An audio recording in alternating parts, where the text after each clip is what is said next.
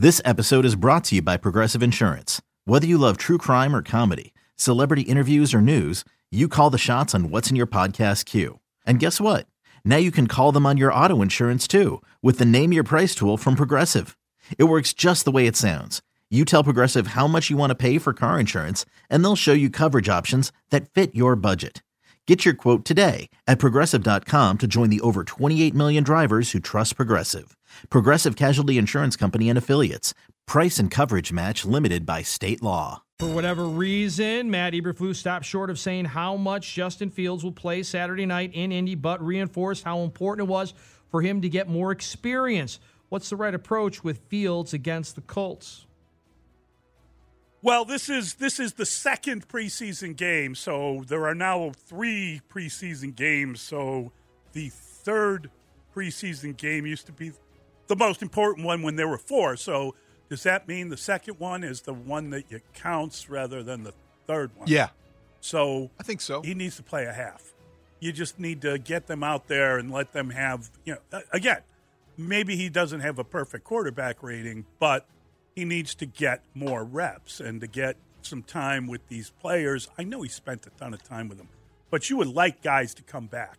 You would like to have actual football players and everybody that's injured. Let's see what they actually look like when they're all playing and their opponent is playing. And the good thing is you're going to play them in practice a couple times. There could be some bad blood by the time you get to the game. That's always kind of fun.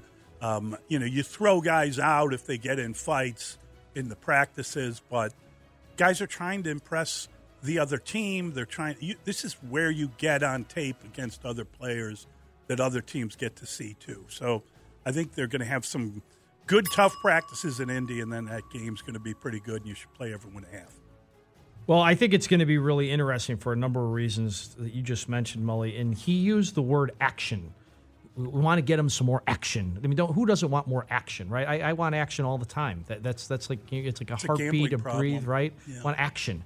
But they're also going to get together tonight, the coaching staffs of these two teams, to talk about how they have planned these practices out. Yeah. And I wonder if things do get chippy. And as a fan, I like to see the chippiness, right? You like to see the offensive linemen protect their quarterback or any of the other skill positions if the defense is playing to the echo of the whistle. But if it is getting a little too rough on Wednesday and Thursday, might that impact what happens on Saturday night? And I think that's something to keep an eye on. But I agree, he should at least get through the whole first quarter on Saturday night. He's got to play the first half. He's got to play the first half, I think, because you don't have another opportunity to try some things that you need to try, like throwing the ball down the field. That is something you'd like to see. Saturday was terrific. In 3 passes, he hit the layups, and the receivers did the rest. But I'd like to see Justin Fields have a couple of quarters back-to-back where he runs the offense, drops in the pocket. Just tell him, the approach should be tell him not to run. You run, you slide. You only run if it's the emergency situation. Don't try to be a hero. Try to contain those instincts and suppress that desire to want to make something happen with your legs. This is all about processing information at the line of scrimmage, making the good throws, in time, on time, precise, and making sure, as Flusy would say in his words, the operation is functional. The operation works. That's what this is an opportunity to do. You're right about the bad blood. That could develop, and I think that you heard from Andrew Billings yesterday talking about how he's looking forward to going against. It's different than going against Cody Whitehair, his teammate, when he's going against somebody who he isn't a teammate of. That's what practice, that's the benefit of this for the guys on the interior, for the guys maybe in the secondary, and receivers going against defensive backs. For the quarterback, you got to play in game action, and I think that's the benefit of Saturday night. Play him 2 quarters. That's a question for the training staff and the coaching staff right there. That's Nate Davis. What did you make of the right guard, Nate Davis, being so coy, cryptic about whatever injury has kept him from participating, and the way he said his usage was something out of his control? Should we expect to see practicing in full pads, that kind of thing? Yeah, that's up to the coaching staff and the training staff too. Whatever they want me to do, I'll be there. I mean, what's he not saying, guys? If that was his first impression, that was our first impression of him, it wasn't a great one. He could still be a very big asset to this offensive line and likely will be. This will be something we look back at in a month and laugh about how much was made of his cryptic showing at his first media session at training camp. But he didn't answer anything. And he actively was coy and actively avoided the specifics. Is he injured? Does he have a personal issue? Is he just indifferent? Does he not like to practice? Does he not like training camp? I think any explanation would be understandable or acceptable, but saying things the way that he said suggested that there was a rift or a disagreement or whatever word you want to use. There's a disconnect between the team and the player.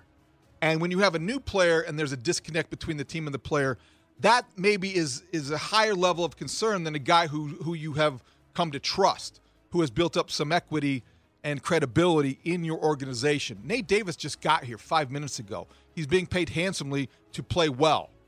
He hasn't practiced. Is he suggesting the team won't let him practice to preserve him? Or is he saying, I can't be bothered practicing because they want me to? I don't know. But he left all those questions unanswered. Wasn't a great day for Nate Davis. Who spoke first? Did Matt Eberflus speak first and then Nate Davis, or vice versa? Do we know? I think it might have been Flusy first. Well, okay, so there's got to be a follow-up to these comments from Nate Davis. That's why I'm asking. Ask the coaching staff. Ask the training staff. David, I speculated to you this morning. You kind of set me straight, but I just want to, is he not physically fit? Could he not pass the conditioning test? Why would the Bears trot him out knowing that he hasn't barely practiced, knowing he's going to be coy, knowing that we're all going to speculate on what the heck is going on? It doesn't make any sense unless the media, and I know there's a group of media members that will run it up the flagpole. Well, he's not made himself available to talk. We demand 5 minutes. So is that what's going? There's just a lot of things going on. Now, I've said it before and I'll say it again. All I care about, put your hand in the dirt and knock the snot out of a Packer on the second weekend in September. But this is ridiculous. It was curious. I'll give you that. And there is the idea that the media, they probably got a lot of requests to talk to him. Players are always told not to reveal any injury information. Some guys do it anyway. Some guys don't mind talking about it. Clearly, there's something going on here. It was a very strange interview, and when you heard it, if your radar doesn't go off, then you're not paying attention. So I think we can speculate about a lot of different things, whether he's going to be available at the opening of the season. He was in and then he was out. Why did you come back, and then why couldn't you take part in the padded practice? Well, it became so evasive that you were like, oh, so is he seriously hurt? Do they not think he's hurt? It is the kind of thing that created a problem by just the lack of an answer to anything. It was so secret squirrels dating Morocco Mole that you got to a point if you wondered if there were some kind of relationship issues between Secret Squirrel and Morocco Mole. It was just super weird, and I can't tell you what the answer is, but it's odd. Now, I would watch Secret Squirrel's documentary.